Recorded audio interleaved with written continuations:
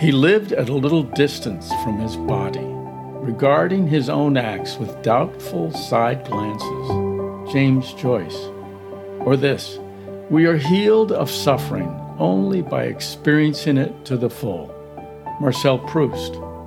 Hello, everyone, and welcome to a new episode of Healing Your Own Pain. Today's podcast is called The Only Way to Healing. My name's Greg. I'm an expert-level MFR therapist and owner of Glen Ellen Myofascial Release, an in-person and online treatment center for pain relief, injury rehabilitation, and physical and emotional healing. For most of us, the healthiest time of our lives was from infancy into toddlerhood. If we bonded with a parent and felt cared for, life was an endless wonder. Every day was a new discovery of what this amazing body could do. Our every new discovery was praised and encouraged. Learning to stand, to walk, and talk were all celebrated. When we got hurt, we were held, touched, comforted, and the pain went away. Life in the body was good. We were discovering ever more things we could do, and learning was fun. And then a day came when that all seemed to change. I fell over the handlebars on my bike, or I broke an arm from a fall. My hand got burned on a stovetop, or I was in a serious car accident, or even worse, I was verbally or physically or even sexually abused by an older kid or an adult. And then the fun stopped. Living in a body had its risks. I could really get messed up. I've heard dozens of personal tragedies like these from clients, friends, men and women I've known in various circles describe how they learned to dissociate when something harmful was happening to them. Meaning, that's when we learned an important survival strategy, to literally project ourselves out of our bodies so as not to register the full brunt of what was happening to us. We let our mind take our energetic body somewhere else or sometime else until it was over. And there's nothing wrong with that strategy. It saves many thousands of kids who have nowhere else or no one else to turn to.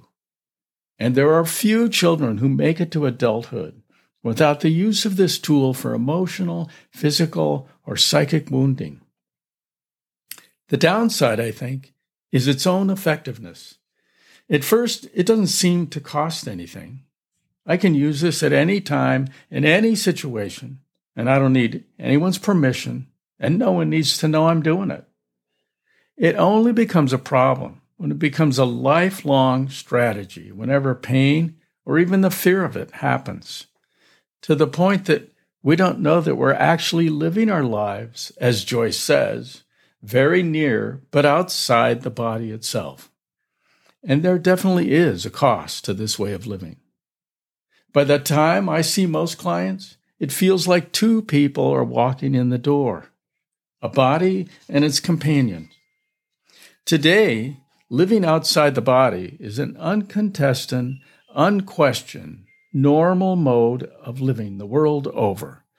The advent of so-called smart devices keeps us plugged in and distracted 24/7.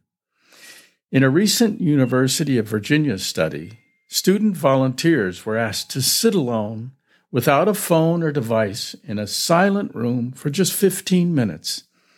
The only alternative to the silence was to press a button that would administer a painful electric shock. Surprisingly, a full 67% of men and 25% of women chose to shock themselves rather than sit alone with themselves. In the matrix choices, this is definitely the blue pill therapy. Distract me so I don't have to see, face, or feel the reality of what's inside my body. So what's wrong with this scenario? Well, the obvious question is, why would 2/3 of all men voluntarily choose electrocution over sitting alone in silence? They might not consciously know why, but their bodies sure do. And as we now know, the body keeps a score of everything that's happened to us, even if we don't actively remember these events. And most of us would rather not find out. This method seems to work for a while, maybe a long while, until it doesn't. Whenever we experience a physical or emotional trauma, it gets recorded in the body as tissue or cellular memory. In the natural world, animals instinctively know to run, shake, sweat, or howl the traumatic energy out of their bodies. But in humans, our civilizing evolution has long had us abandon these animal ways, and that has come with a cost. Whenever a life-threatening or perceived life-threatening event seems imminent, our adrenal gland secretes the stress hormones, cortisone, and epinephrine, our body's 5-alarm alert system. Our major muscles tighten in preparation for fight or flight. But if we do neither of these, the third, often unconscious alternative takes over. We freeze. And the freeze response is not just a metaphor. That event is now being stored in the body, layered over by fascial tissue, and we carry it around with us from now on. The physical manifestation of freezing is an instant layering of fascia, just like scabbing or scar tissue on the skin, only this happens below the skin in the place where the energy is trapped.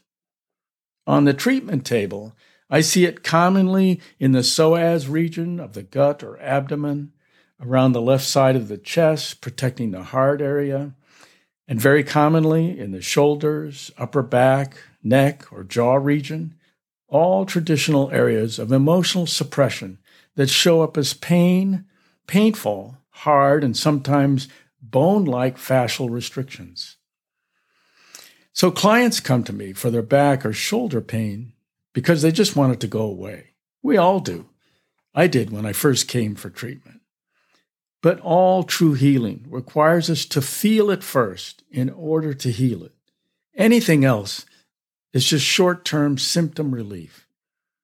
And I usually see clients after their pain meds or physical therapy, their massage, chiropractic, or acupuncture have not provided the lasting relief they were hoping for. And to me, that's a good thing. It usually means they're ready to do whatever it takes, even if it means sitting in that empty room, if that's what it takes. And that cost can be more than a tight neck or sore back. It can show up as migraines, depression, PTSD, and worse. In some rare clients, the fascial layering is so severe, no nutrients or blood flow can reach the area, leaving it vulnerable to malignancies. But in the end, the price of freedom is what we always knew it was, to finally feel the thing that scared us in the first place so long ago. And it doesn't matter if you remember it. It's not talk therapy. It's feeling therapy. I act as a guide by asking each person if they're ready to take the short road back to the body that they've been hanging around, but not in, and that I will be with them through it. I literally hold them in place and ask them to feel what wants to be felt now. That's all the pain was always and is always asking. Will you stay with me this time? And when we do, it's almost never what we thought it was or feared it was. And no matter what I do, the body will allow only what we are ready to feel. And then we know that feeling truly is the only way to healing. And the best response I get is to see the aliveness back in my clients' faces. It's like they've finally landed after a long trip away. And where two people walked in my door, one person is now leaving. If this message resonates with you and you'd like to work with me or simply want to know more, I can be reached at glennallenmfr.com. And as always, my friends, I wish you well on your healing journey.